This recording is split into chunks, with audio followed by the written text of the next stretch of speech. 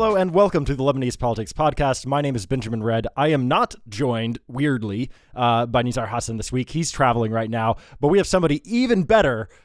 I'm kidding. We love you, Nizar. We've got a great guest, a friend of the show, my colleague at the Daily Star, Taimour Assery. Welcome to the show, Taimour. Thank you very much for having me. It's a pleasure to be back for the second time in, I think, just a month. It was a month ago that I first came on when all of this started. Exactly. So, and we sort of have to talk about that a little bit later on. Of course, this entire podcast is just going to be talking about the protests because there's literally nothing else going on in Lebanon worth talking about. Everything is tied into this gigantic uprising that has been going on since October 17th. And we're going to be taking a little bit of stock, of what's been going on over the past month in a bit. First, there are just so many things that happened this week. Every week is just jam-packed with things that are genuinely surprising, things that you just don't see happening. One of those things happened this week, which everybody is talking about, the supposed nomination of Mohammed Safadi. Right. As the next prime minister. Talk about a curveball. Which literally couldn't believe it. Those are no, right. That is not what's going on here. That's impossible. Very similarly, I was just sitting and I saw messages from a group of journalists and they said, oh, Safadi's name is being floated. I'm like, psh, come on, we hear these false news all the time. And then 10 minutes later, our newspaper, the Daily Star, broke it. We talked to sources and they're like, yeah, the major parties in government have agreed to Mohammed Safadi to be the next prime minister. Right, and we'll get a little bit more into why that was such a surprising thing in a minute. But this happened sort of late in the week. This happened on Thursday. Rewind just a little bit back to Monday. Monday we had a whole lot of people speaking and everything. Nasrallah spoke, but it seemed like there was no real movement or there was no sense that the political class had an idea of what was going to be going on, right? From the speeches, we had Nasrallah speak, we had Berri speak, which he doesn't do that a whole lot. I think it was the first time since all of this began, actually, that he actually spoke. He usually gets an MP to go out and speak on his behalf. Right. But and we also had the central bank governor speak and for over an hour, I think, or about an hour, defending his record and just kind of, seeking to assure, the public and depositors. Yeah, saying a whole lot, but not saying a whole lot. Right. Samir Jaja spoke later that day. I think Ibrahim Kanaan spoke. So we had a whole lot going on Monday. There was just everything. The political class clearly didn't really know what was going to be going on. They hadn't figured out a way forward yet. Move on to Tuesday, and President Aoun gave an interview to two of his, I guess, favorite journalists. Right. And this was broadcast on all the TVs in the country. And it was wild. Yeah. I mean, so people, we've seen Aoun speak, I think 3 times it was before then, or was this his 3rd time? He spoke twice to the nation and once live to his supporters. Right. Twice to the nation, once live to his supporters. And then this interview comes along. And people had low expectations in a way because, his past speeches were really badly received. They were just spliced together, he seemed a little bit detached, a little bit, frail, and so especially that first speech. Especially the first speech. And so this interview comes along. He speaks for a long time. They go to 3 or 4 breaks. He's speaking for an hour and a half, I think. He talks about the usual, I want to fight corruption. He asks people to get out of the streets. Basically, his take was, we need the roads to be open for the government to do its work, for a government to be formed, for us politicians to get started, to do our stuff. And then he dropped this bombshell, right, where he told, towards the end of the interview, I think it was around the hour mark, where he said to protesters, if you don't think that there are decent people in this state, then emigrate.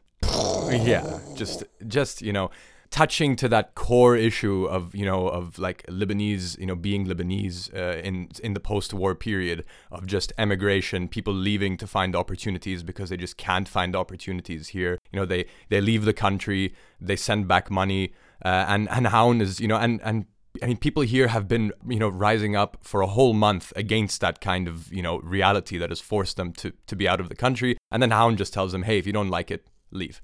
It didn't go over well. Even before his speech was over, we had the Beirut ring road closed. We saw then reports from across the country, roads being closed again. fires being lit in main highways, which we hadn't seen for a few days. Right. And the street just reacted in the way that it has over and over again to these speeches that seem so detached. Aoun has really been the best at this, at mobilizing people. Every time he's spoken, he's gotten people to the streets. In a certain sense, he's like the protesters' best ally. 100%. Yeah. He's the cheerleader. Multiple people have told. So the day after Aoun spoke, so through the night we had large protests. Roads were blocked until the morning, and then people started gathering at Babda Palace. People were like, okay, we're gonna go show Aoun that we're here, and we're gonna tell him he should leave. So they all show up to Babda Palace. People have said over and over again that if they just stop talking for like 2 or 3 days, we might stay home. But we keep like going home, and then they keep giving new speeches or naming someone like Safadi and bringing us back to the streets. There was this like viral video on Twitter yesterday where this guy like is walking up the stairs to his house.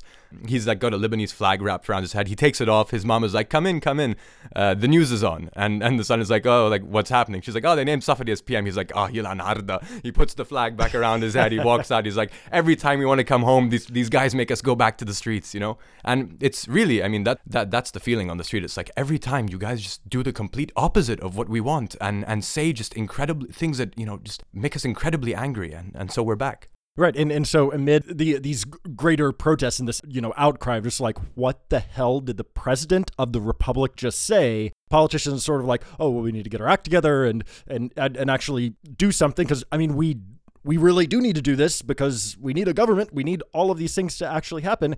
And they've been having, behind closed doors meetings for a long time because that's how decisions are made. It's behind closed doors. So there was another one of those on Thursday that I think it was Hariri, Ali Hassan Khalil, who's one of the top political aides to Nabi Berri, Hussein Khalil, who is one of the top aides to Hassan Nasrallah, and I think Basile was there. I'm not sure, but these guys met, and they apparently here is where they decided Safadi, like that's who we're gonna go with, and I guess to them it sort of made sense. Mohammed Safadi is like sort of a mainstay of Lebanese politics. He was an MP for Tripoli from 2000 up until last year.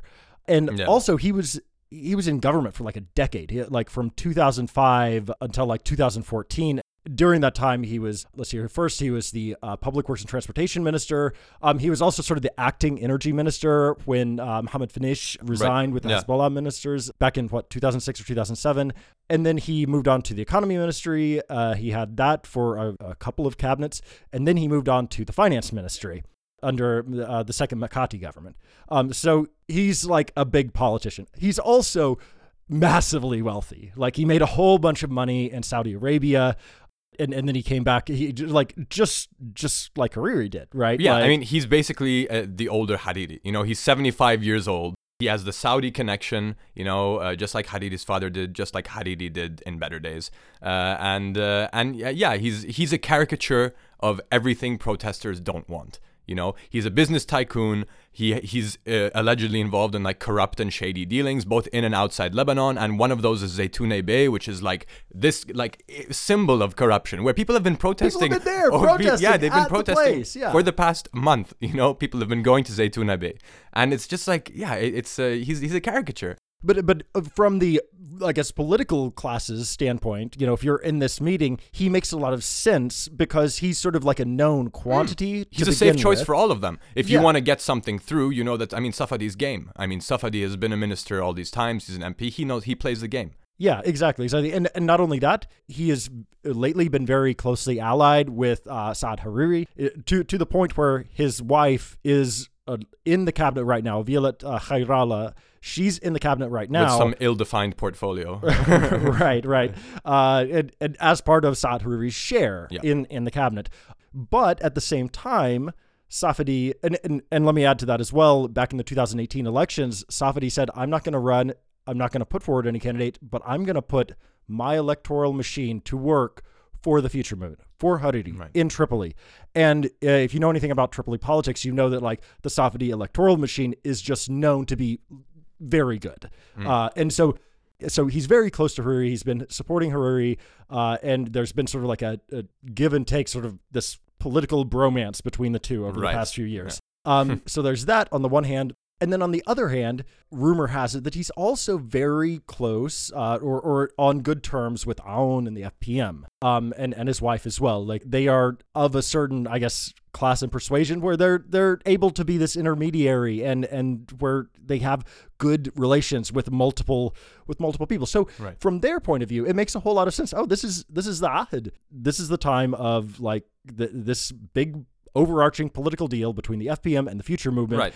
And so it's Safady continuity. It's continuity, basically. Exactly. Yeah. And Safady is good with both of them. So let's just put him in there. And he's a new face. He has the trust of Hariri. He's got, the trust of Aoun. And we'll be able to at least move forward. Right. Right. So but that I mean I don't know who's buying that on the street. We saw protests literally after it happened. We saw protests under his house in Tripoli and in Beirut, and they were saying killon yani killon Safady wahed minnon, all of them. Safady is one of them. And in Tripoli they were already calling for his ouster, which is hilarious. They're saying irhal Safady, and he's not even in yet. So you started seeing these comments of like yasqut al-hukuma al-jay, like down with the next government. Right. And so I think they must have been these political, these bigwigs making these decisions behind closed doors and everything, thought, oh, this makes sense. This guy fits right in. Right. He's the perfect guy. We got to do something. This is something. It'll work.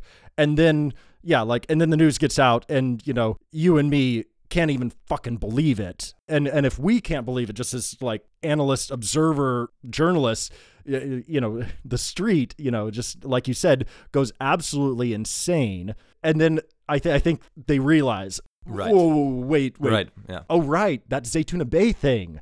Oh, right. He's this tycoon that has been in office for fucking ever. And so we see some backtracking starting to happen, right? And it's Basile kind of jumped the gun because Basile yesterday basically said, after the night. So we're recording this on Saturday, by the way. Right. So on Friday morning, was it? He spoke to MTV. Right. Yeah. On Friday morning, he spoke to MTV and he said Safady is pretty much going to be the next prime minister. Consultations will be called on Monday, and if all goes well, that's how it's going to be. And very soon afterwards, we get a reply, statement from the Future Movement, who are basically like, Basile is not the one who calls parliamentary consultations, it's the president. And he's completely putting completely aside this constitutional mechanism of the parliamentary consultations. I mean, the thing is already a complete charade, right? I mean, we've seen this in the past days. The role of parliament, how it's supposed to work is oh, the government is gone, let's consult with MPs and parliament and see who they want. No, there's 6 or 7 dudes who decide this, and that's it. They decided ahead of time, and then they get Parliament to rubber stamp it, right? Right. But Basile overstepped it just a bit too far, because they like to keep this pretense of, oh, we still have the constitutional mechanisms, and they're sensitive about the role of the prime minister and this and the role of the president. And Basile is, probably the most hated figure on the street from these past 30 days. Right. So it was Basile, what are you doing? Just please step aside. You're not part of this, Yeah, and it seems as well that Basile was just a little less quick on his feet than the Future Movement was. The Future Movement seems to have seen what actually happened on Thursday night and saw, just the incredible disbelief from so many parts of society, and not just from Future Movement supporters, not just from protesters, but just, I think, from a very broad cross-section of Lebanese society, saying this is insane. Right. This would be really, really weird for you guys to put Safady there. And they were quicker on their feet, and they said, oh, well, maybe we need to step back a little bit. Then Basile just jumps out there, fails to recognize what is going on around him, right, and tries to push forward with it and falls on his face, it seems. We don't know exactly, because we don't have a whole lot of it's not like Hariri is coming out and making tweets about all of this stuff or whatever, so we don't know what's going on right now, but we know that the Future Movement said, whoa, hold on. We had a statement from former premiers Mikati, Sanyora, and Salam saying, we support Hariri. Yeah. And Birri has already said throughout that he supports Hariri. So yeah, it's really uncertain at this point whether we'll see Safady put in, or whether this is kind of like Safady being burned and then Hariri can be the savior who rides back. Yeah, so there's one conspiracy theory that oh, this evil genius Saad Hariri planned all of this and made this feint, and also decided to stab his close ally Mohammed Safady in the back. Yeah, it doesn't really make sense. It makes no sense, because Hariri just isn't that strategic. It makes no sense on that level. I think what's more likely that happened is that, okay, they agreed on it. Hariri said, all right, if this guy's going to make things happen, that's fine. He's, like you said, he's like Hariri, but 30 years older. Right. Like he's in Hariri's camp. Hariri will still get what he wants. But then everything sort of exploded in their faces, and Hariri was like, oh, hold on, we can't do this anymore. Right. That seems like a much more logical explanation. It'll be interesting to see to what extent the reaction on the street influences this decision. Because I think in the beginning we saw, especially with the fall of the government, with the budget that they passed, even the first night when they said the WhatsApp taxes are gone, it really seemed like the people were part of like this push and pull with the political class. I think that's subsided a little bit now. It's become, like the street has kind of become one thing, and politicians seem to have gone into their own sort of room. But it'll be interesting to see whether that the street. The street is still powerful. The street is still there across the country. People are still in the streets today. And so, I think it'll just be interesting to see to what extent the anger on the street or the refusal on the street will play into this. Yeah. And to be absolutely clear on this, like I said, we're recording this on Saturday, so any number of things could happen, right? But also, even without Hariri's votes from MPs, right, Safadi could be named. If Hezbollah decides he's our guy, if Amal decides he's our guy, if the FPM goes with him, he's our guy, and a few of their allies, they've easily got more than enough MPs, for a majority. So Safadi could be named prime minister. Now, whether he would go along with that, being the head of basically a March 8th government, right, is a whole nother question. And in any case, this government will be more March 8th than the last one, because the LF are not going to be part of it. The LF had 4 ministers in the last government. So really, it's only Hariri that's keeping up the national unity, aspect, or the cross March 14th, March 8th aspect of this. The rest is FPM, Hezbollah, and Amal. Yeah, and this is also something, having a March 8th government or more of a March 8th government is also kind of problematic for the March 8th types as well. They don't want this as well. That's not their first choice. This is why they want Hariri. Ideally, they want Hariri himself. But also, if they go with Safadi, whether or not, Hariri joins them and supports them or not, it could be very problematic. Amal Saad, who's a Lebanese university professor, studies Hezbollah, is, generally supportive of them, tweeted something that if it's true that Hezbollah has endorsed Safadi in the name of political consensus, it will be very hard for the party to frame its nomination of a corrupt billionaire whose political history is riddled with anti-resistant stances as a strategic calculation to protect its arms. She's basically saying, like, internally, this choice would be very problematic for Hezbollah.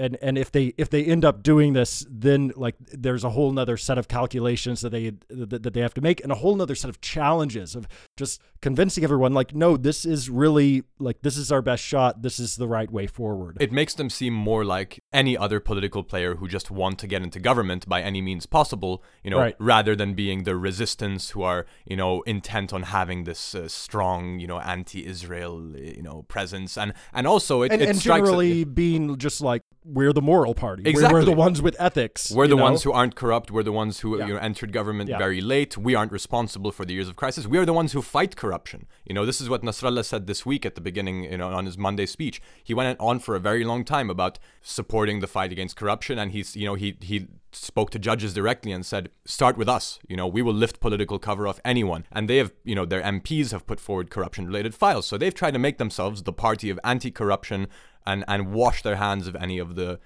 corruption and mismanagement in the state. This makes that more problematic. Yeah.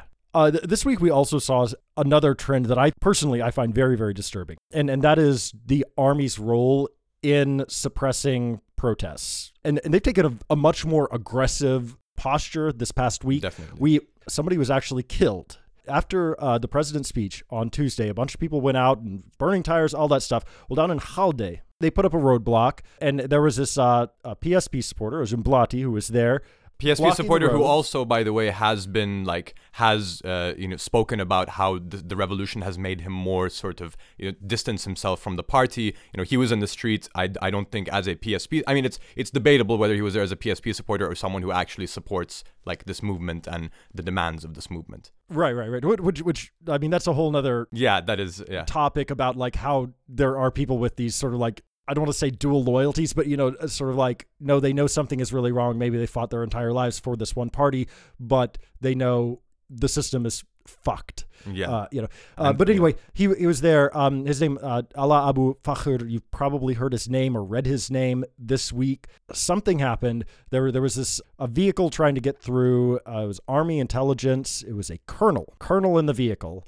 His name was Naufal Dao, and his driver, Colonel Dao, got into some sort of physical altercation because he wanted to get through the roadblock. Something happened, and according to the army, his driver shot Abu Fakhr, who was there with his wife and kid. They saw him die. There's horrible video of his wife just screaming and his son sitting in her lap, and she's just trying to close his eyes, and he's also screaming. It's heavy. I mean, it had a big impact. I mean, this went all over Lebanon. We saw people painting murals for him up in Tripoli. In Tripoli, and candlelight vigils really across the country, everywhere. In Khalde, they set up candles around his bloodstain, in the street.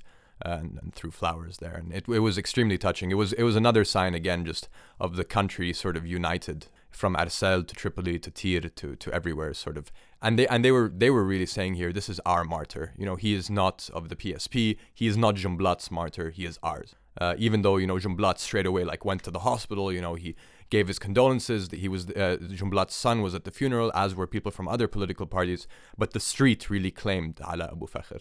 Right. And then the next day, of course, there were a lot of people who tried to protest Aoun's speech up in Babda. They tried to actually physically go there. And one of the people who tried to go there was named Khaldun Jabr. And he was apparently taken into custody by plainclothes people. We believe it was Army intelligence. And he was taken into custody. We didn't know what was going on, where he was, what was happening. But the next day, he was released, and he pulls up his shirt, cameras rolling, live broadcasting across the nation, and shows a bunch of marks on his back. Yeah. So clearly he, was the implication here is that the army had mistreated him in custody. Right. And on the news of Safadi being named the next PM, we have people taking to the streets. In Jaladib, especially, we have a lot of people taking to the streets, blocking the main highway there. The army steps in with the commandos, special forces, yani Fawj al-Maghawir. They're there to clear people off of the streets. And again, we see these scenes of people getting beaten.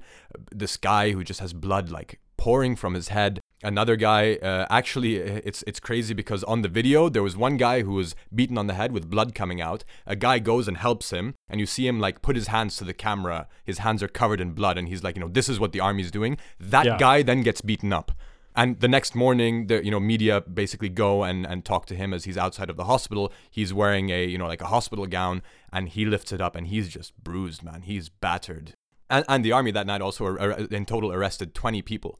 Between Beirut and Jaladib, they released 9 as of yesterday. They announced that they had released 9, and the rest remaining in custody for investigation. And 2 people were, activists have claimed that they were disappeared by security forces between the ring road and Gemmayzeh. So they basically left the ring road, and somewhere in between the ring and Gemmayzeh, they were taken into custody. Nobody knew where they were, again, overnight. And then the next morning, people started gathering outside the Gemmayzeh police station. They were handed over by the army to ISF, put in the Gemmayzeh police station. People gathered outside, and then they were released eventually.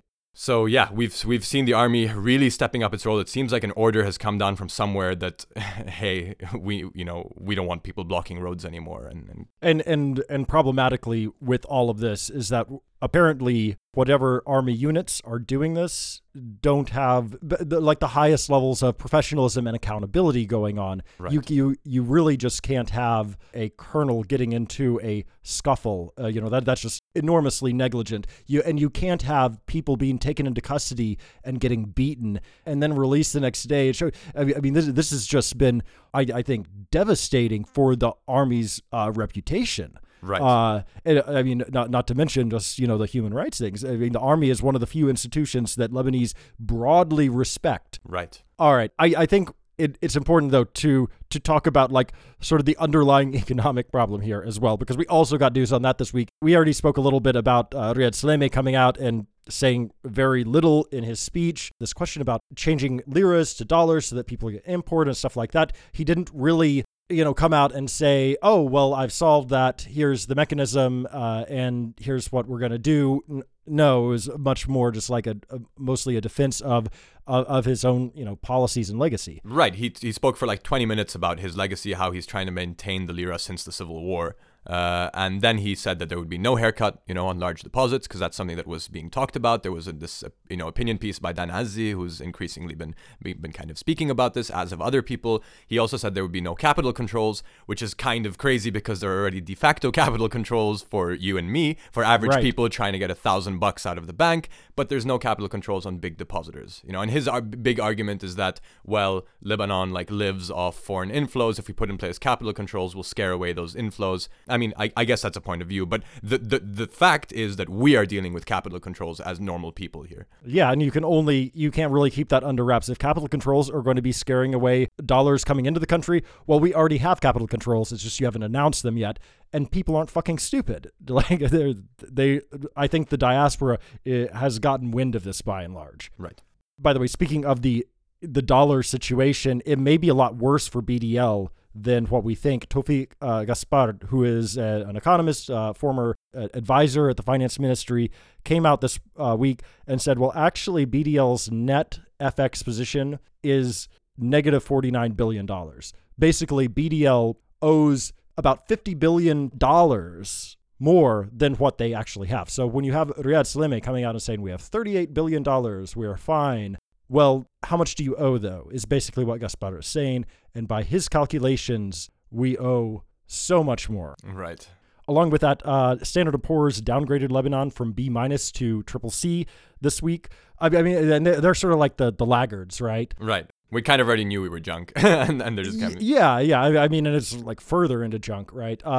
But they're the last ones to of the three big ratings agencies to push Lebanon down into C territory. Of course, just like 10 days prior than that, Moody's downgraded Lebanon even further into C territory. So S&P is sort of like catching up with. I think Moody's has definitely been the strongest on this, and they've been sort of the trailblazer on this, and S&P has been sort of the laggard on this. So far, Moody's seems to be more on the ball on this, and more have a better picture of what's going on. And all of this is happening as banks are closed again this week. They closed for the first 2 weeks of the uprising. And now the largely peaceful uprising, right? The largely peaceful uprising. They closed for the first 2 weeks, and now they've been closed again for a week. And there's this quote in a Reuters story that I think kind of shows you the rationale, of the bankers right now. Reuters spoke to a banker who told them, you need to have a political solution to offer a little bit of confidence, and this will eventually allow you to calm down the market and reopen normally. He said, you have a problem of liquidity and there is no solution for it. Unless you put in a proper plan to solve the problem, there is no need to open the banks. So they're basically keeping bank closed in waiting for some kind of political solution that'll, prevent a run on the banks. Meanwhile, we're sitting here like, holy shit, banks are closed again. For a week. They were closed for 2 weeks before. I want to get my money. Like I need my money. I don't want it to. I don't want to wait for a run on the banks for that to happen. Yeah.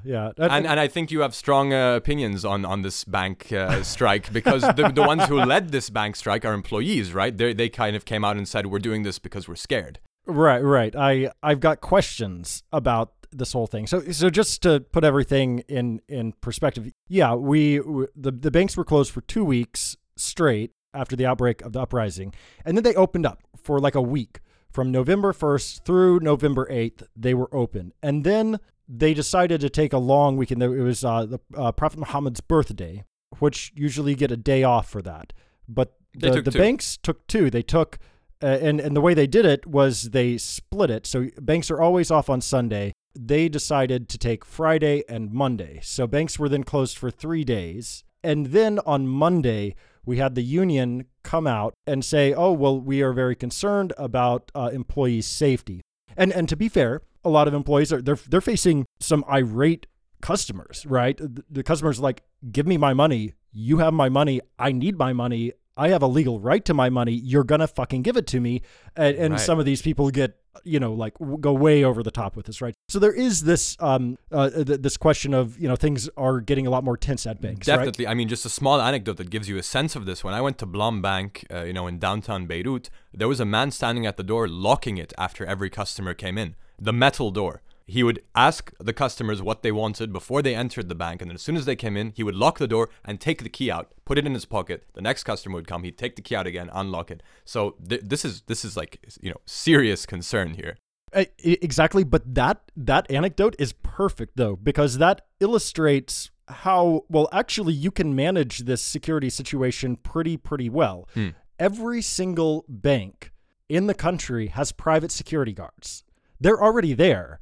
There is a way, without even doing fancy like install metal detection. Like, no. There is a way. Just do exactly like that bank was doing. Let only, certain people in, have the security guard, keep a close watch of who's coming in, who's coming out. If you need to decide, do pat downs. Absolutely. Do all of that. All of that is easily implementable without any extra costs. But right? they're just shutting them down. But they're just shutting them down, right? And add to this a couple of other things. Now, this union, it doesn't represent all of the banking employees. It represents maybe 11,000 out of some 26,000, something like that in the entire sector. So less than half of the employees are being called to strike. And we know the way things work in Lebanon is like strikes are a lot of times with certain like really well organized unions as exceptions. Other than that, a lot of times somebody will call a strike. Maybe some of the employees won't show up, but a lot of the employees, even union members, will show up. So had banks decided to just go ahead and open up on Tuesday, maybe with, some extra security precautions, all of that stuff, just because they should want to keep their employees safe, it seems that they probably could have, and at least half of the employees would have shown up. Right. And probably more than that. Yeah, but they just decided to close. It was an excuse to close, basically. Exactly. And that is what everyone who is observing this, like all of the observers say, well, clearly this is the banks doing this. The banks want to close down, and they're using this as a pretext. They're winking at the employees union and saying, you guys call for a strike, so we have to close. Right. When really it's the banks who don't want to open. They don't want to open their doors, and they're using this as just like the flimsiest of pretexts, really. Right. And this kind of takes us to sort of the last point we want to explore here, which is like the kind of big picture a month on. And today, a month on, I mean, banks have been closed for a week. Fuel stations are closing early because they're rationing fuel. Schools have been closed. Universities have been closed. The country is... Hospitals went on strike yesterday because they can't import medical supplies. There we go. I mean, that's the situation we're in. And again, from this Reuters story, this quote from Hani Bouhsali. He's the general manager of Bouhsali Foods, and basically he's the head of the syndicate of importers of foodstuffs who represent 50 importers. And he said that he had met with businessmen and the central bank governor and bankers, and he had told them, my message to all of them is that we are all in deep trouble, but you have to give priority to the food supply, because the food is even more important than the fuel. I mean, we literally have a guy here, head of an importer syndicate saying, guys, the food. Seriously. We're at this point. We're at that point. It's astounding. And we've increasingly seen politicians kind of try to lay the blame on the street protesters for this, right? But we know that we were heading towards this crisis way before these protests began. I mean, there was talk of wheat shortages, of food shortages. Yep. We had fuel strikes many times in the lead up to these protests, right? But this is the situation in Lebanon today.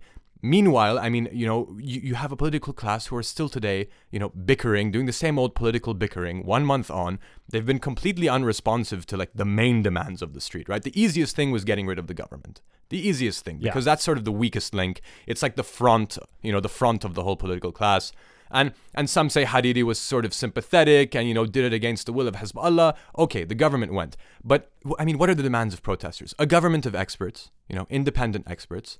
A new electoral law, early elections. I mean, that's sort of, we can all agree, on those sort of things. And like an independent judiciary. Where are we at all closer to that today than 30 days ago? Yeah, exactly. No, instead, it seems as though we are in the void, which is what politicians warned us about, or more, the way I read it is threatened us. Well, if you do this, if you make the government resign, then, well, we're going to keep playing our games. And you know our games, and so it's going to take a long time to sort this stuff out. So sorry, if you pull this trigger, it's on you. Right. And so what are we left with a month afterwards? We're left with no government. Parliament was postponed again. It should have opened on October 22nd. It didn't. And now the earliest session, if it happens, will be next Tuesday on the 19th. Right. But it seems as though no Parliament, really. So we've had basically a void in Parliament as well. We've had a void in the financial system, this questionable imports of basic needs. And we have a president as well who doesn't seem to be running at full throttle, Right. Yeah. This is the situation. Everything, we're in this void, and something's got to give at some point. Right. I don't know what that's going to be, but because the politicians don't seem to have an idea of how to get. I mean, their idea was to put Safady in. Really, that was their idea. Yeah. I mean, I think it's important to note that like there have been extremely important, advances made by the people in the streets over the last 30 days. The institutional change that they want really hasn't happened, and that's extremely difficult. I mean, you can't change a post-war, it's very hard to change a post-war regime that's been in power for 30 years in 30 days. But what has happened is that you've seen a sort of cultural and social shift that is really ongoing today. I mean, this reconciliation between an older generation that fought against each other and a newer generation that were sort of suspicious of each other because of what they had learned, that has been going full throttle. You see it every day in the squares, just people walking around, intermingling. Today we have a bus going from Akkar all the way to Tir in the south, Sur. Which is just, this sign of unity. And we've seen these signs of unities over and over again. People kind of saying, we want to be done with the civil war. We are ending the civil war now, despite what you do or not. And I think that's interesting because if you speak to people on the street, they'll tell you, yes, we want a new government. But also, we've kind of gotten what we wanted in a way, just being on the streets together and continuing to be on the streets together. And people have sort of fallen in love with the streets because they've become this symbol of just, rather than going to a bar or going home after work, you go to the streets to see your people. And no matter where they're from or their age, there's the vibe, the similar vibe is there, to use a term that's maybe a bit, not very journalistic. But there's a sort of this togetherness on the street that is really beautiful, and I think that people have really are really holding on to, and will be very difficult to go back from. And I think it's also symbolic that, at least here in Beirut, this happens in downtown, which probably has not seen this many people on a sustained basis since the civil. I don't know. It's been a very, very long time since people actually went to downtown for an extended period of time. Right, and there have been small victories like that, like getting the parliament session postponed. The people there were literally thousands of people ready to make a human chain around parliament. On the day the session was supposed to be held because they were against some laws, on the agenda, and the session was postponed. We've seen organizing on an independent level that really we haven't seen, since before the Civil War. Basically on a union level, creating new unions for journalists. For the lawyers yesterday went on strike basically in opposition to the crackdown on protesters. So the country is moving. They're organizing based on profession, and that's one of the strongest way to organize because it gives legitimacy to this movement. AUB doctors going on strike, wearing their doctors' uniforms. Judges going on strike, wearing their robes. It gives this legitimacy to the movement and says we have professionals, who are putting their weight behind this movement and saying this represents us. Right. And that is extraordinarily important. And I think as we look back over the past month, that is something to recognize of just like, oh, wow, this is huge. But at the same time, I keep coming back to this thing of just like, well, at the same time, though, I don't want to say it's a failure of the protest because it makes it sound like I'm blaming the protesters. But like one of the failures so far of the protests is they haven't made it clear to politicians. Like they haven't gotten their message through to the politicians yet. The politicians are still playing their games. Right. And they don't understand that like, no, things are different now. You try to put forward a name like Safady and it's going to cause problems. Right. They don't get it yet because they keep trying to just do the same thing over and over again. And I assume at some point that something will get through. but it hasn't yet. And it's been a month. Yeah. How? It's, as you said, something has to give, and whether it's an indictment of the politicians, for not appealing or responding to that, or it's an indictment of the protesters' tactics. The point is that, yes, I mean, the change hasn't been, the message hasn't gotten across. So that raises the question of like, what should happen next? I mean, what are the tactics that we'll see develop over the next days, as this continues? Because I really don't think it will stop. We've got the anniversary, or not the anniversary, but we've got the 1 month mark coming tomorrow. October 17th to November 17th, and then 5 days later we have Independence Day, which will, I think, be quite large. We already have reports of people flying in from abroad to be here for that. And last year's Independence Day was this military parade for the political class in downtown. They made traffic, they made an incredible amount of traffic just for the rehearsal for this invite-only military parade. I don't think that's going to fly this year. Well, we will find out. And of course, all of this is happening against the backdrop of the other shoe that could drop, which is something economic or financial. And so this, I think you're right. This is not over yet. And there's probably the biggest things to happen are still yet to come. Yeah. And I think we'll have to leave it right there. We'll keep tabs on this, of course. I'll be back next week with another episode. Until then, I'm Benjamin Red. I'm Taimur Azhari. And this has been the Lebanese Politics Podcast.